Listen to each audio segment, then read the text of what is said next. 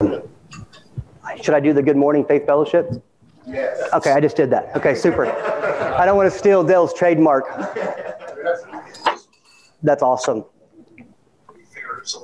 Awesome, guys. Man, it is exciting. I asked Dale in a text message a couple of days ago if I could go ahead and have 6 hours. Because that's how long I thought I would need, because, man, I don't know if it was I'm sure it's the Word of God, but it was where I was at as I was studying this out. We were at the lake this week, Emily and I. So when it's just you, a lake, and the Word, yeah, things get super clear, right?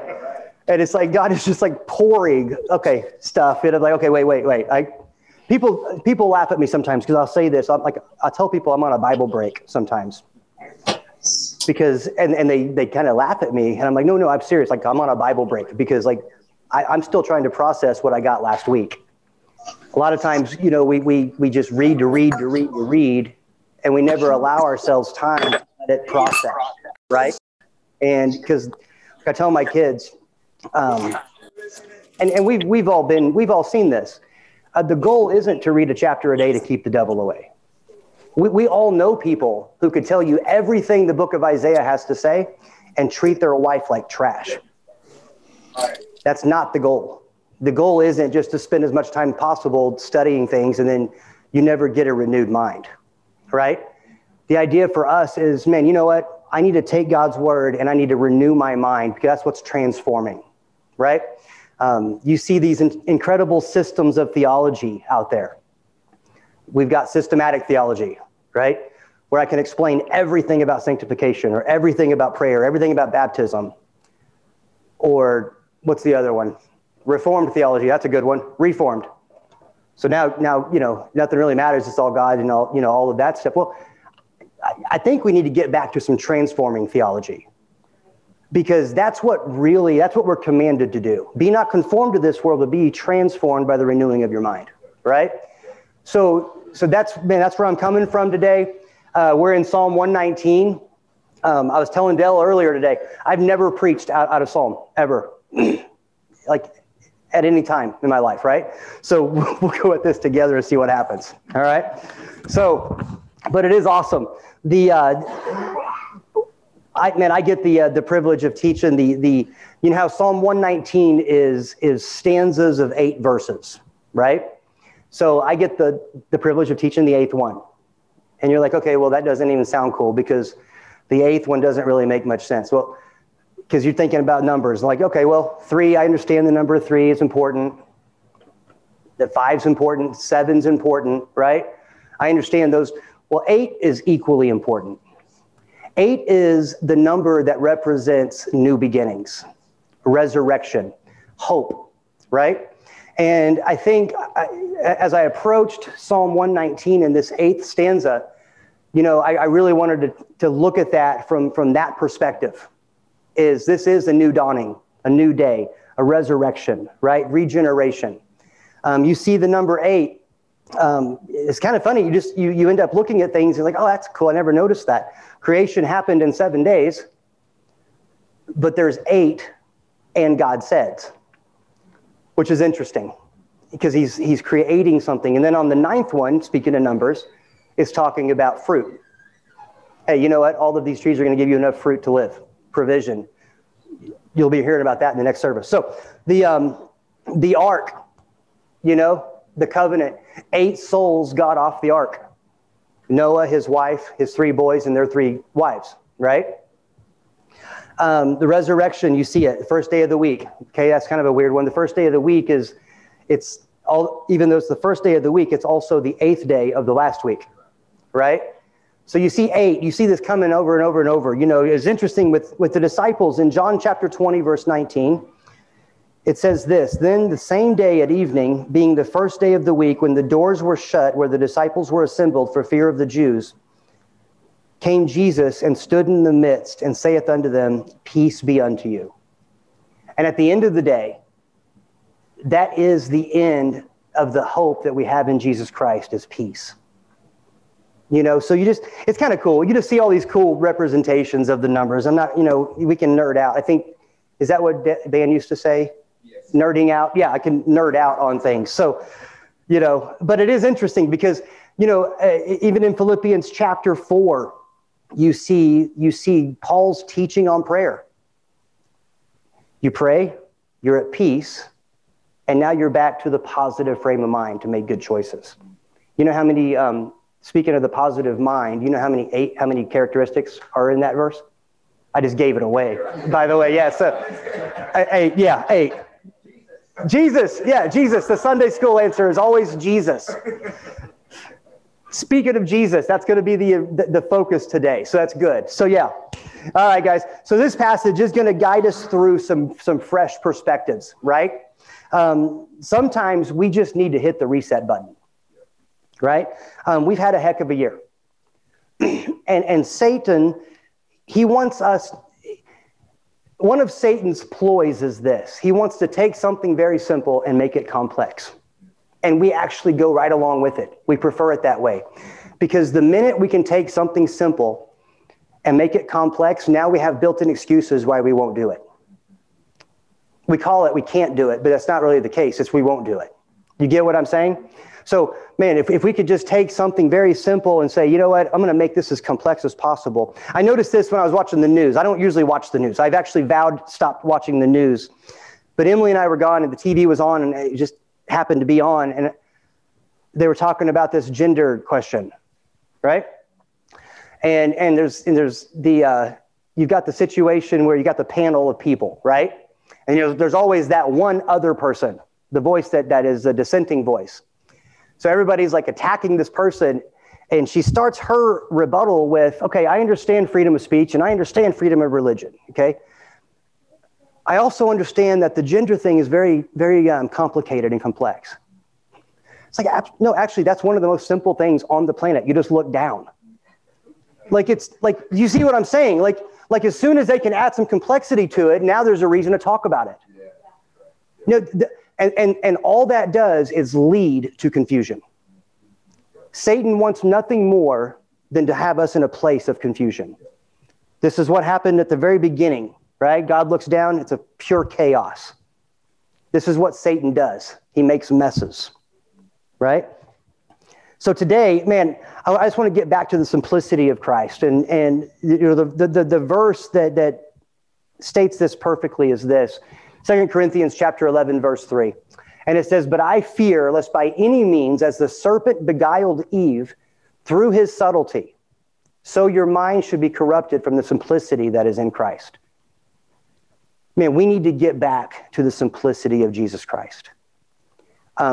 People don't need to know our stances on anything other than Jesus Christ. Period. We spend a lot of time talking about a lot of stuff that doesn't matter at all.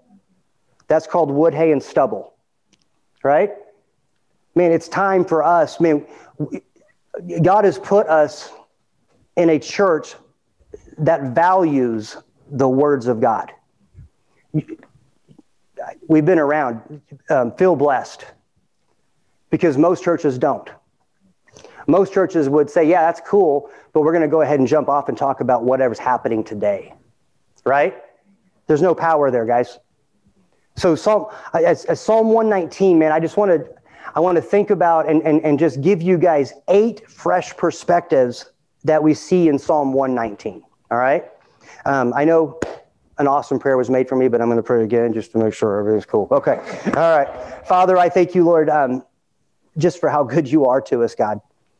Lord, I thank you for all of the blessing that you've given to us, Lord. God, I thank you for each person in this room. God, I pray that just right now, Lord, the Holy Spirit would do what only the Holy Spirit can do, and that's to guide us into all truth and to teach us all things, Lord. God, I thank you just for the promises we have in your word. God, I pray that the Lord, God, just right now, Lord, your word would have free course in this room. And if there's any bondage or chains that are holding on to anything, Lord, God, they would just break, Lord. Because that's what your word does. That's what your son does for us. God, I thank you. I ask all this in Jesus' name. Amen. All right. So Psalm 119, 57 through 64. The first verse, verse 57, is, "Thou art my portion, O Lord. I have said that I would keep thy words." All right? Thou art my portion. I told Emily a couple days ago, you know what? As I was studying this out, I actually, on purpose, made that my morning statement. And it made a world of difference. Something that we have to remember is this. We need a fresh perspective on possession. And I didn't put it on here, but it's almost as if a possession and position. We spend an awful lot of time talking about behavior. And it has nothing to do with our behavior. When it talks about our portion, you know what that means? That means it's translated as our share in God, right? Our share. I've often asked people, you know, and it's amazing to me how we've just completely missed this.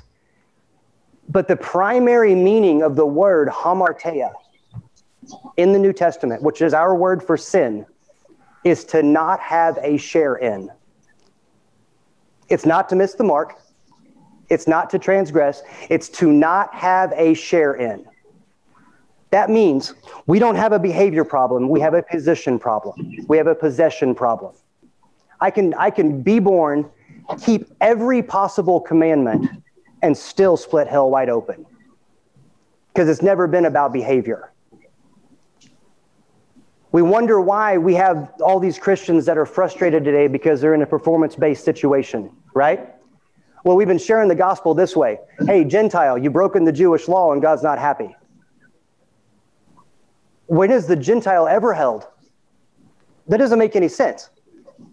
Absolutely not. You know, the real gospel is this. Hey, you know what? Person, you are so valuable that Jesus Christ died for you. Who doesn't want to hear that message? We've gotten so negative in our approach that we've said, you know what? Man, if the gospel's not offensive, you're not preaching it right. No, it's only offensive to the religious. It's foolishness to the rest of the people. You get what I'm saying? Because it's utter foolishness. The more you look at the gospel, it absolutely makes zero sense in the human mind. Wait, I know me, I know my thoughts, I know what I do. Man, you know what? He loves me. That doesn't make any sense. Does that make sense? Doesn't make any sense. Does that make sense? So perfect, yeah.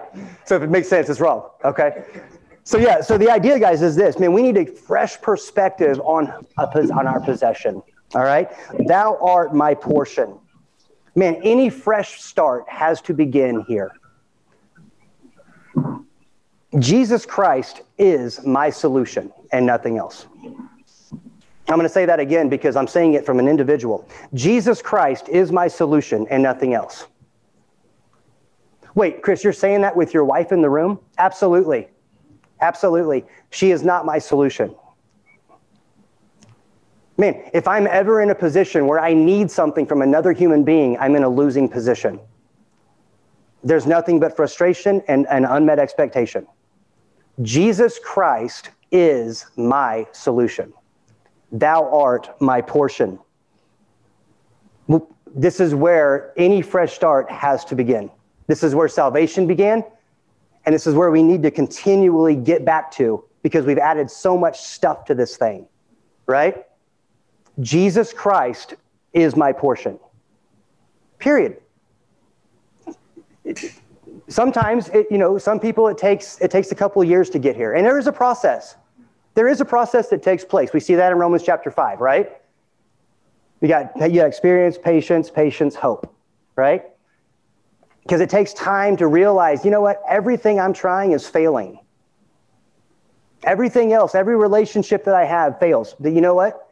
So hopefully we get there in a couple of years. Hopefully we get there in about a year and a half, right? Some people don't get it until their deathbed. And they realize, you know what? The only thing I ever needed was Jesus Christ, because that's the only thing I'm counting on right now. We kind of need to start living on our deathbed. You get what I'm saying? That's kind of the idea for us, man. You see this in the wilderness, right? What is that, a 12-day journey? I always screw that up. I probably should look that up sometime and become concrete in my knowledge of how long that journey should have taken. Does any Bible study students know? What's that? Was it 11 days? 11 days. Okay, 11 days. It took 40 years, right? There's no reason it should have taken 40. We're in the same boat. We just meander through life, going from thing to thing, tossed to and fro is what it's called, by whatever's happening, whatever winds are of the day, and we never find any stability in Jesus Christ. Man, my portion is Jesus Christ. And guys, the sooner we arrive here, the better off we're all going to be. 2 Corinthians chapter 4, verse 7 says we have this treasure in earthen vessels, that the excellency of the power may be of God and not of us. Ephesians chapter 1, verse 3, it says, blessed be the God and Father of our Lord Jesus Christ, who hath blessed us with all spiritual blessings in heavenly places in Christ. You see how all of a sudden, when you start understanding that Jesus Christ is everything, it affects your prayer life. We're sitting around praying for God to bless us when his word already says you've been blessed with all spiritual blessing. You see what I'm saying? And we become very casual with the words of God. No, we need to be very sharp with the words of God. This is what should define us. Man, if you want to read a tampered with word of God, okay, well, hope you enjoy your dull sword. Totally cool. I need a sharp sword because I have real enemies in my life. I need to be very clear on what God has said, right? Colossians chapter 2, verses 10 and 11 says, and ye are complete in him, which is the head of all principality and power, in whom also ye are circumcised with the circumcision made without hands, in putting off the body of the sins of the flesh by the circumcision of Christ. Okay, by the way, more nerding out, do you know what day the circumcision happened? The 8th day. So anytime you're entering a new covenant with the Lord, that happens on the 8th day, right? So, and in Colossians chapter 2, Paul is talking exactly about this. He's like, let no man beguile you with philosophy and vain deceit. Everything the world offers is going to beguile you, right? I mean, he's saying guard yourself against that. He says it this way, ye are complete in him. So any system that you're buying into that says you need to do this or that is a false system. No, your well-being, man, if you have Jesus Christ, you've won. You've won. Like there's no more winning to be had. You've won. We just need to learn how to live in that victory. Just prayed that, right? I mean, when we spend our time trying to fight a battle and get the victory that it's impossible for us to get, that will be frustrating for us. That'll be tiring and wearisome to us. This is why we're told to rest in the finished work of Jesus Christ. So I'm kind of going over the top on this one, but it's kind of important. I think this has to be the beginning place, man, a fresh perspective on our possession. Jesus is the solution. Okay? If you have Jesus, you have everything. And it's not Jesus plus something. We're seeing a lot of that. See, we'll get into persecution in a second. But, you know, what's different about the persecution that we face, it's very subtle. Well, Jesus is good, but I need so-and-so in the White House. Jesus is good, but I need that car. Satan wants you to feel like you're lacking something. Because if you feel like you're lacking, you think that God's let you down. And you have a negative thought process when it comes to our Father. This affects everything. This is why Philippians chapter 4, verse 7, the prayer works every single time.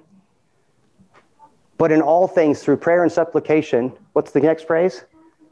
With thanksgiving, let your requests be known to God. A person that is thankful is already full. They're content. They're not asking for anything for themselves. Because you know what? Man, I've got Jesus Christ. I've got everything. So sorry, I'm taking this horse and I'm just like kicking it. But I want to make sure, like, man, thou art my portion. Man, that is where this begins, right? Man, this started in the garden. God, man, thanks for all the trees, but I need that one. Thanks for all the provision, but I need that one, right? Man, we need to get away from that. We need to get away from that because that tree represents everything the world offers. The Apostle Paul called it science falsely so called. See, philosophy and science have one thing in common. They start with knowledge and end in wisdom. God's divine order begins with wisdom and ends in knowledge. That's why that tree's kind of messed up, because you're standing under a tree of knowledge to make one wise. You're doing things exactly opposite of what God said. So I'm going to say it again. Thou art my portion. I'm not kidding, guys. Man, when that is your morning, when you wake up, and as soon as you can get to the place where you understand that you have everything you need for the day because of whose you are, that makes the day go a lot better. The fresh start has to begin there. And it says this, I have said that I would keep thy words. Man, if you view God as the most valuable thing you own, you kind of care what he says. If you don't view him as the most valuable thing in the world, you don't really care what he says. You're going to go find some solution somewhere else, right? God's words are perfect. They always work. Every single time. Cleaning up messes is what God's word has always done. Back to the creation. He looks down, there's a big mess. He says, let there be light. All of a sudden, that mess is cleaned up immediately. And here's how awesome God's word is. Here's how sovereign it is. He can say it one time, and it happens that way for eternity. See, that's not our experience with sovereignty, right? If you have kids, you kind of understand this, right? I'm sovereign in my house, but I got to keep repeating myself, right? No. When it comes to God's sovereignty, and this is very, very important, Jesus Christ is such a perfect solution that the Father is now seated because it's done. That's how perfect of a solution Jesus Christ is. That's awesome. That's to me, that just blows me away. That's incredible to me. Jesus Christ is such the perfect solution that him and his Father are now seated on the throne in heaven. That just makes me super happy. I'm happy about that. So, man, Emily and I, we talk about this when we have marriage counseling at our house. I'll typically say it in one of the first meetings. I mean, if you really want to turn your marriage around, you could actually do that on the way home. Stop being mean to each other. Yeah, when you go out, open the door for your wife. Treat her like she actually means something to you. You're having sex when you get home. Sorry. But the intimacy, I mean, that's what I'm saying. I mean, that's what I'm saying. Sorry. But you get what I'm saying. I mean, we want to, oh, but you don't understand. Man, this happened to me when I was a kid. You know what? Yeah, you know what happened to you since you were a kid? Jesus Christ happened to you. And Jesus Christ fixes everything. Period. His word always works. His words are extremely important. I mean, and we may say, this is where you kind of get into a realm of crazy a little bit, is, man, I obey God with my whole heart. Okay, hogwash. Nobody in the history of man has ever done that. And to think that we have anything like we're ever perfect enough for the message. Okay, two things here. You're never going to match the majesty of the message of the gospel of Jesus Christ, which means it's never about you. It's always about the message. That's what kind of keeps things honest. Humility says this. It's not about you anyway. To think that you have to be perfect means that it's possible that you can be or you have been. Man, if God's righteousness come by keeping of the law, then Christ is dead in vain. If we could do it for 1 second, then Christ didn't need to go to the cross. That's an insult to our Savior. It says this in 2 Timothy chapter 1, verse 12. It says, for which cause I also suffer these things. Nevertheless, I am not ashamed, for I know whom I have believed, and am persuaded that he is able to keep that which I have committed unto him against that day. Man, God is even the one keeping our commitments. It's never been about us. It's God that worketh in you both to do and to will of his good pleasure, or the will and to do of his good pleasure. Our job is simply this, to renew our minds with God's words. Man, we have to give the Holy Spirit something to work with in our lives. That's only going to benefit you. We prefer this, that we've traded somewhere along the line, we've traded the mystery of God for the mysticism of God. Right? We think that Christianity is up here in this cloud and the Holy Spirit just kind of floats around. No, the Holy Spirit resides in the believer. And if I need the Holy Spirit to bring all things to remembrance, he's not going to remind me of something I haven't put in. See, the Word of God is not an obligation. It's a gift. Read 2 Timothy chapter 3, verse 16. For all Scripture is given by God, right? By the inspiration of God. Same thing with the church. Man, the minute this place becomes a checkbox to you, don't come. You're not doing yourself any favor. You're just actually fooling yourself. No, and he gave some apostles and some teachers and some prophets. Ephesians chapter 4, it's a gift. Man, to be able to have, this is what always rings true to my son, is, man, church, they do this. Dude, name me one other place on the planet where 400 people love you. You ain't finding it, because it doesn't exist. By your love one toward another, they will know you're my disciples. This is Jesus Christ's formula all along. This is what it's all about when it says, thou art my portion. You guys are my portion. Praise God. Thank you. That's awesome, right?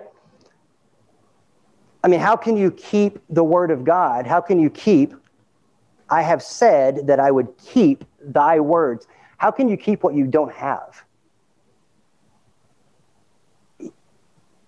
Or better yet, let's ask it a different question.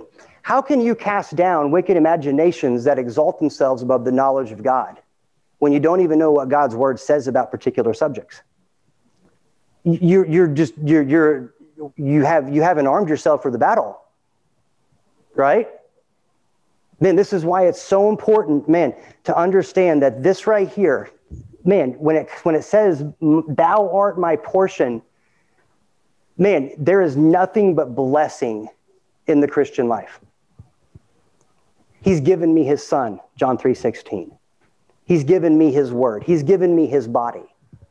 He's given me his spirit. Sometimes as a father, I think, I know God is absolutely nothing like me. So I don't know how to say that better. But here's the deal. Man, do you guys ever visualize your prayer? Like me, it's like sometimes I visualize, like, okay, I know what I'm saying, but this doesn't make any sense at all based on what I know about the scripture. Like if Gavin kept coming to me and saying, hey, Dad, I need this and I need this and I need, I mean, God's got to look at me and say, wait, let me just get this straight. I made you. I came to earth and died for you. I left you my complete mind and will. Oh, by the way, I moved into your life to open your eyes so you can understand my complete mind and will. I've gifted you with the Holy Spirit to do what I've asked you to do. Like what else do you need? You get what I'm saying? Like maybe we need to reestablish what we're praying for. Because what happens is we become very dishonest in our own prayer life.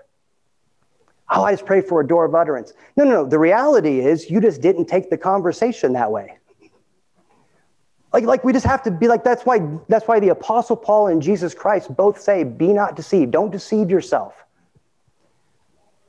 Think about it. The Apostle Paul in Ephesians and Colossians, door of utterance, he was in prison. We have a door of utterance called the Second Amendment.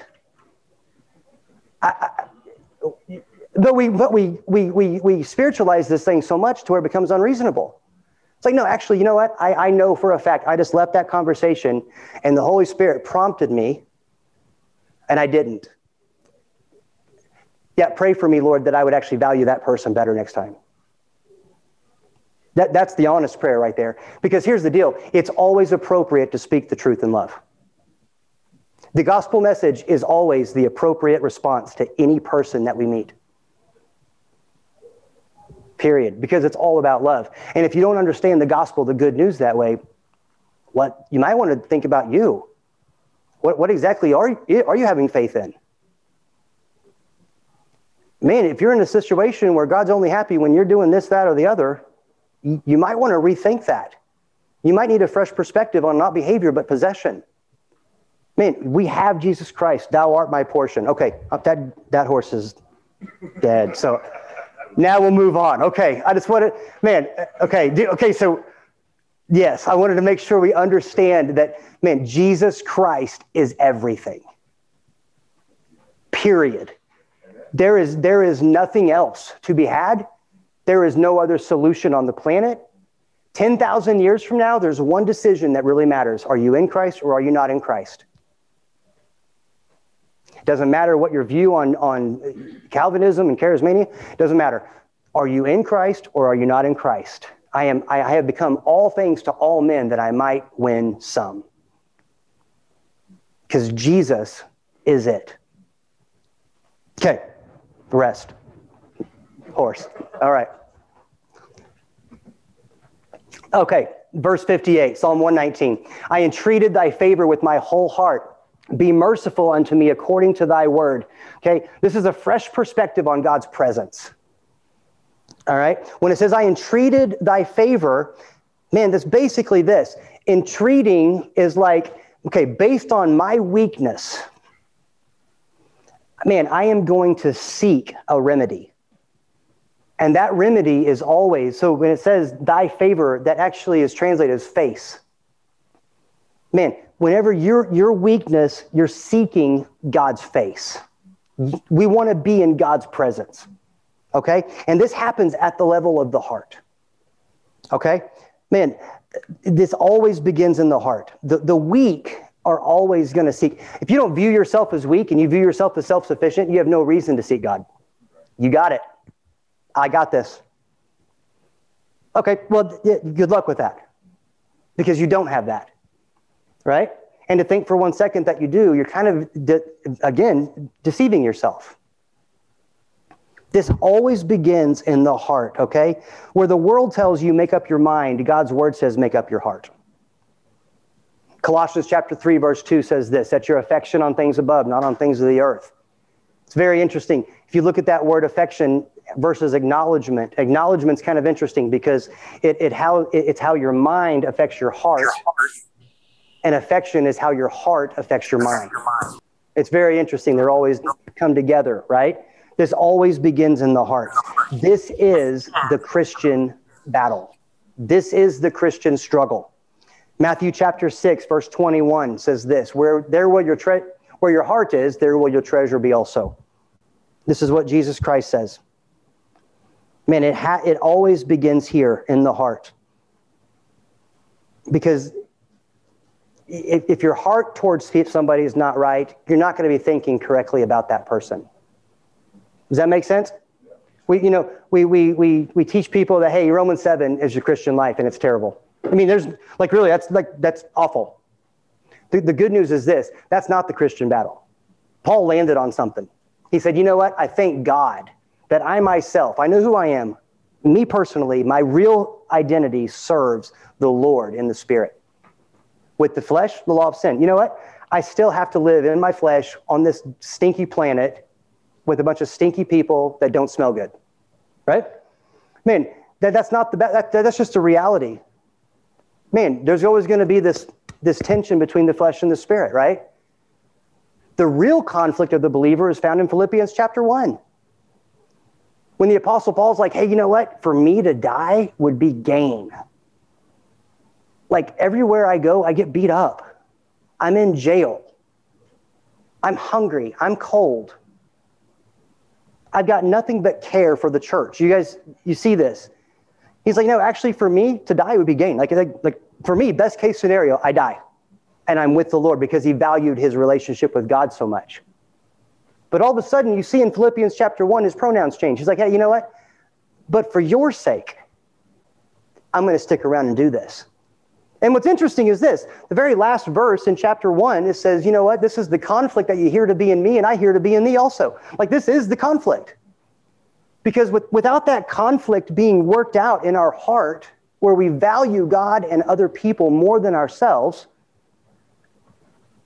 chapter 2 is impossible. You can't have this, let this mind be in you without this heart being in you. You see the same model for us in Romans chapter 12, verses 1 and 2. Present your bodies a living sacrifice. Okay, we just went from individual to singular. Present your bodies individually for the greater good, for the body of Christ, a living sacrifice. And then from that point on, it's all one. It's all singular. Because, man, the minute you can get into a situation where you're willing to die for the greater good, for the body of Christ, man, now your heart is set right, and now you're actually, verse 2, by the renewing of your mind. Now your mind is now going to be thinking straight. Does that make sense? But that's the idea here. I entreated thy favor with my whole heart. It has to begin in your heart. Then it says this. It says, be merciful unto me according to thy word. You know what God's word is all about? I looked up the word be merciful, and it's so beautiful. It says this, properly, to bend or stoop in kindness to an inferior. If that doesn't wrap up the entire Bible, I don't know what does, because that's exactly what he's done. He's like, hey guys, I made you, oh, you screwed up. Let me bend down here and help you. That's the theme of the Bible. That's the news that we get to share with other people. That's incredible to me. And it says, according to thy word. Okay, this is the place of faith. We all know what Romans 10:17 says, right? So then faith cometh by hearing, and hearing by the word of God. You know, I often ask people, like, whenever I'm talking about this, is, hey, where's that verse in the Bible that says you can't fly like a bird? It's not in there, right? But there is a verse in the Bible that says don't talk to dead people. That should kind of freak us out a little bit. You know what I'm saying? Like, man, there's an entire spiritual world that we're supposed to not be a part of. He wouldn't tell us not to talk to dead people if it wasn't possible, right? Man, according to your faith, be it unto you. Make sure your faith isn't in this mysterious cloud up here that doesn't exist. Make sure your faith is in the Word of God. That's what keeps you steady through life. Man, faith is believing and obeying God's Word. Because if you really believe it, you will obey it. Like, I really believe if I set myself on fire right now, it'd be unpleasant. So I don't set myself on fire right now. Like there's certain, like that's how we should approach faith in the Bible, because it doesn't just feel a way. It's a substance and evidence of what's happening on the inside.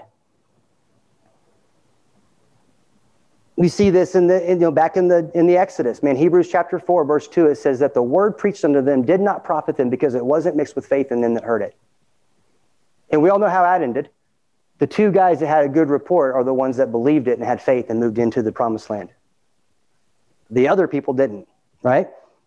Man, we need to, be merciful unto me according to thy word. This is where you have to plan. Man, the Holy Spirit needs to remind you of Ephesians chapter 2, verse 5. But God who is rich in mercy. Man, mercy is the foundation of the gospel of Jesus Christ. So I entreated thy favor with my whole heart. Be merciful according to thy word. Okay, the next verse. Psalm 119:59 says, oh, what do you see here? You saw heart, and now what do you see? Thought, thinking. You see this? Man, it's very simple. What's important to us rests right here. And we have this thing to figure out how to get what's in here. That's it. Like that's what we do, right? I thought on my ways and turned my feet unto thy testimonies. A fresh perspective on our paths. Mark Trotter used to say this. You know what? You're going to get wherever your path is leading. This is where repentance is all about, right? I thought on my ways. Man, a change of mind, which is repentance, will always result in a change of path. Man, this is the idea, of what we just talked about. We see it again in Colossians chapter 3, verses 16 into 17, right? Let the word of God dwell richly in you. And then all of a sudden you're thinking straight. And you know what the person who's thinking straight says? Thank you, God. Because the minute you're speaking the language of thanksgiving, you know for a fact you're on God's page. That's the best spot to be, right? And it comes with human relationships too. Like I think before you speak. And I'm not talking about using the brain. I'm saying THANK. Because if you're not thankful for the person you're talking to, there's a good chance you're not going to be speaking correctly to them. We need to have a fresh perspective on our paths. This is the idea of reproof and correction, right? Man, whenever I open up this word, I am actually disciplining myself in the scripture. Whenever I open it up, I'm reproved and I'm corrected, which opens the door for instruction in righteousness. Because without that process, you're never going to get on instruction in righteousness, because you're never going to be going forward, right? Thy testimonies, it says. A testimony or witness. Okay, here's the bottom line, guys. God is worth following. That's what worship is. His ways are worth it, right? So just as an idea here, thy word is a lamp unto my feet and a light unto my path, right? We see that in Psalm 119 later on in 105. Hebrews 4:15 says this, for we have not a high priest which cannot be touched with the feeling of our infirmities, but was in all points tempted like as we are, yet without sin. Okay? The good news is this, Christ has been here and he did that. So he knows exactly what we're going through. That's the Savior that we serve, right? Because a testimony, you can only be a testimony or a witness in a court if you've actually witnessed something. You see this, the same thing in Acts chapter 1, verse 8. Man, if you don't have anything to give the witness, well, what are you talking about? Right? Verse 60 in Psalm 119. And it says this, it says, I made haste and delayed not to keep thy commandments. This is a fresh perspective on the prize. Man, what are we waiting for? Are we waiting for everything to be perfect before we talk to somebody? Because it's never going to be. Are you going to wait until you learn more because you're just not really equipped? Do you know how ridiculous that is? I mean, honestly, and I went with this. I mean, think about this. In my SOT groups in Checkpoint in the early days, I had Kenny Morgan, Brian Clark, another guy named Adam in my small group.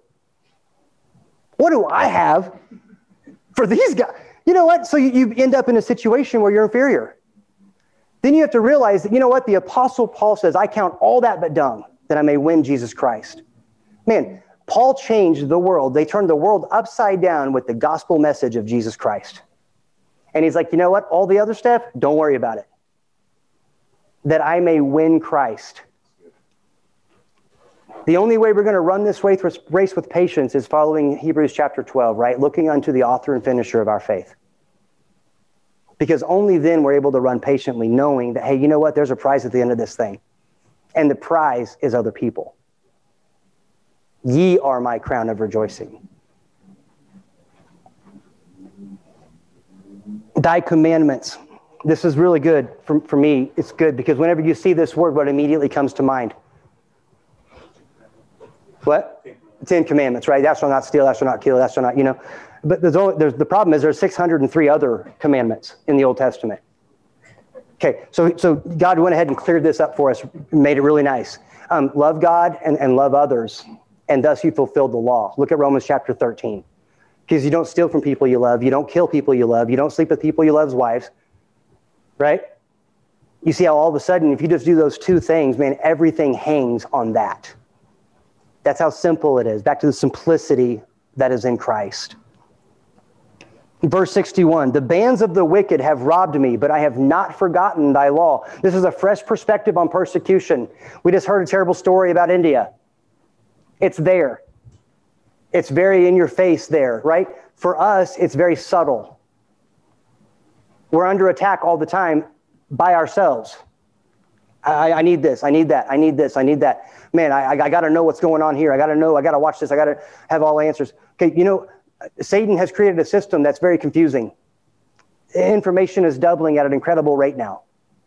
There's no way for us to vet it all. You don't know who to trust. It should drive us back to the Word of God. So you know what? All of that stuff is hogwash. I just want Jesus Christ.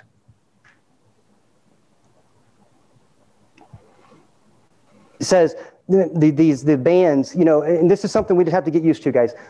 We live in a crooked and perverse nation, according to Philippians chapter 2. The world is designed to rob you. And every system is going to rob you until there's no more to rob, and then they want you to die because you're a drain on the system. That's what the world provides. That's the world that we're sending our kids into.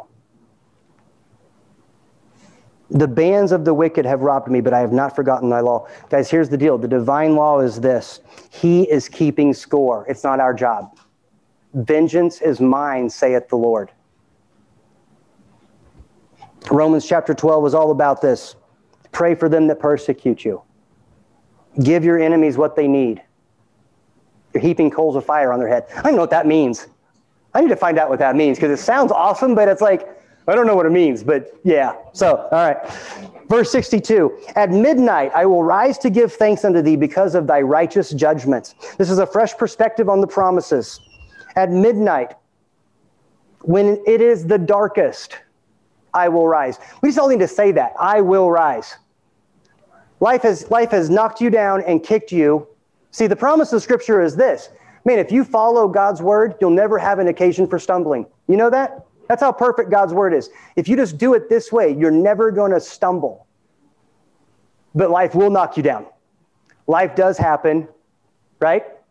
Man, things happen, right? The deal is, do we get up or do we lay there? No, I will rise and give thanks unto thee.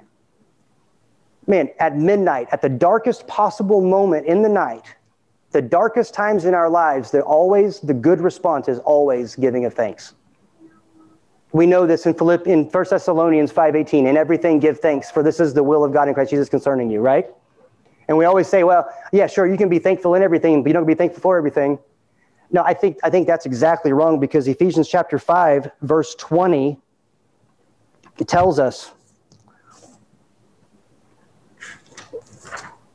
giving thanks always for all things. Right? Unto God and the Father in the name of our Lord Jesus Christ.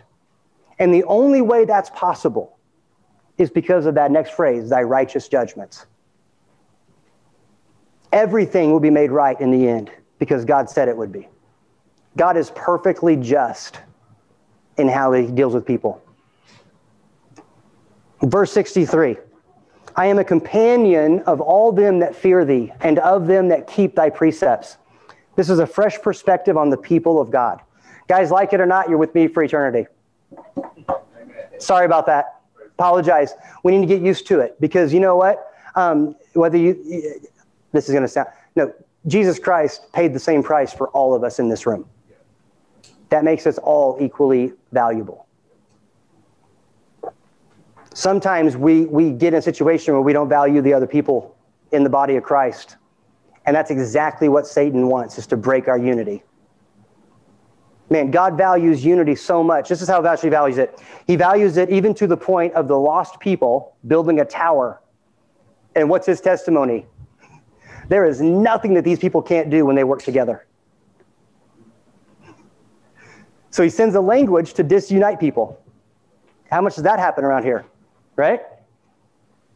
But what does he do in Acts chapter 1? He uses language to unite people. Man, we're speaking the same language when we're talking about Jesus Christ.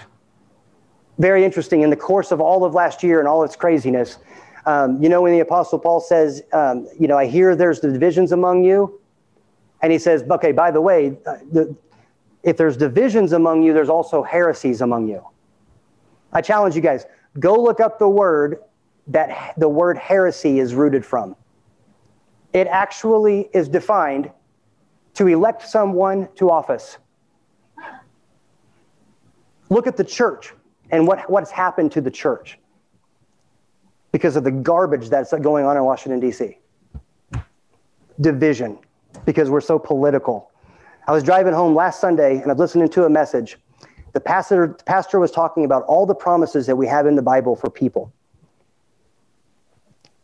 And then he says, you know what? We should govern our land by the place erupts. They should be erupting at all the promises we have in the Bible.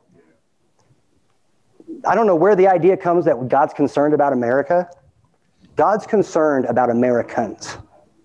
We have to get that straight. We're not God's gift to the world. We are God's gift to the world, the church. That's very important because, man, I know churches in our fellowship that have paid dearly over the last year. And it should break our hearts. Man, we keep his precepts, right? Peace is always the answer. Precept means this, thing appointed. Man, God's appointed things are always perfect. And God's appointed us to one thing, peace. As much as life within you, live peaceably among all men. Do that on social media.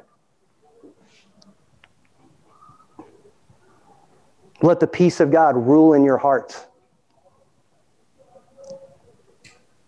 And the God of peace shall be with you. Man, everything in our life should result in peace. Because, like it says in 1 Timothy chapter 2, talking about praying for leaders. It's not about praying for leaders to change. Man, it's like, you know what? When they're putting people, your friends, on light poles and setting them on fire in Nero's circus in the first century, your natural response is bitterness and anger towards leadership. You pray for that person just to get on God's page when it comes to that person. Your peace and quiet comes from Jesus Christ, not from a change in the circumstance. Romans 8:28 is our great promise. We know that all things work together for good to them that are called according to his purpose, right? To them that love God and are called according to his purpose. And verse 64 says this, the earth, O Lord, is full of thy mercy. Teach me thy statutes. This is a fresh perspective on God's plan. World missions. There is an entire world out there that are in dire need of God's mercy. The mission is the world, right? We have the answer for every person on this planet. Man, the good news of Jesus Christ is the answer for every person on this planet. We should find incredible confidence and boldness there. Right? The earth is full of mercy. We just need to let people know about it. It's available. Man, thy statutes, something prescribed. That's what statutes means. You guys go to the doctor, you're sick, they give you a prescription, right? Chris Best did this to me last week. Thank God. I should have put a picture up. I should have put a picture of what I showed Sam yesterday. He's like, dude, I don't even know. You don't even look like that, because I was so swollen. And we were at prayer on last Wednesday, and Chris he sends me one text message. Do you need some prednisone? I was like, I absolutely need a reset button, prednisone. Yeah, because I'm about to explode here. Oh, James has seen the picture, I think. Yeah. So, but man, you know what, guys? Our great physician, the Lord Jesus, he's the prescription for the world. This is our task, beginning right outside, as soon as we leave these doors, we've got something to share with people. But here's the deal. Until you take the time to earn their heart, you don't deserve their ear. You don't just get to go out and start preaching.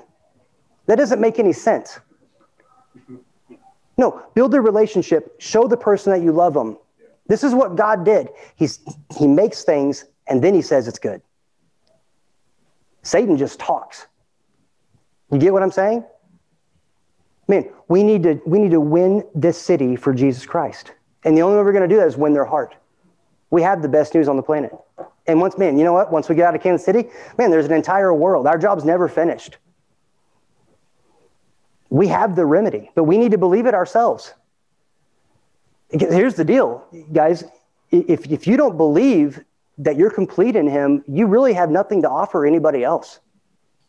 We need to get back to the simplicity that is in Christ that says, you know what? What I have, he is my portion. It is a good thing. Because the minute we've redefined it as not good anymore, we have nothing to share. I wouldn't share this with anybody else. It ain't working out for me. You see what I'm saying? So anything that distracts us from the good news that's actually happened to us, we need to get back to the good news. So think about it this way. If I have bad news to share with you guys, what am I going to do? I'm going to learn as much as I can about it. I'm going to have to devise some kind of mechanism to deliver the bad news. And I'm probably going to wait for the right time to share that bad news.